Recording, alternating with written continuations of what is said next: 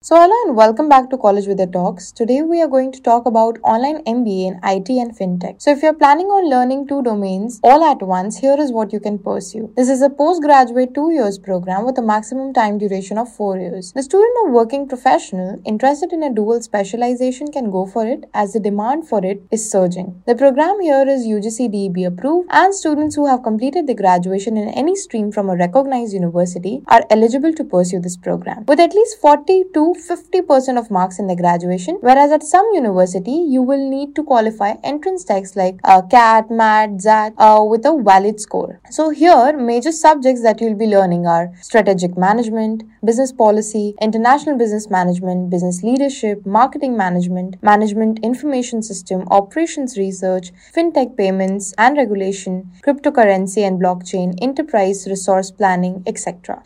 Here an average fee structure of this program will cost you around 1 lakh to 2 lakh rupees approximately, and after the pursuit of this program you can plan and become a financial analyst, which will pay you around 4 lakh rupees per annum. You can become a data scientist which can pay you up to 11 lakh rupees per annum. You can become an IT manager, which will pay you around 9 lakh rupees per annum. You can become a chief technology officer, which will pay you around 30 lakh rupees per annum. So there are various job profiles that you can go for. You can even go for IT consultant, which will pay you around 9 lakh 40,000 per annum, whereas you can also become a business development manager, giving you the CTC of 5 lakh 30,000 rupees per annum. So for all these job roles, there are few firms that offer jobs such as Amazon, Google, Visa, Deloitte, Paytm, HCL, etc. And for checking the best online university, you can go and log on to College with there and find the best university for yourself to do this program. With that, we come to an end of our podcast. Till then, keep listening to College with the Talks.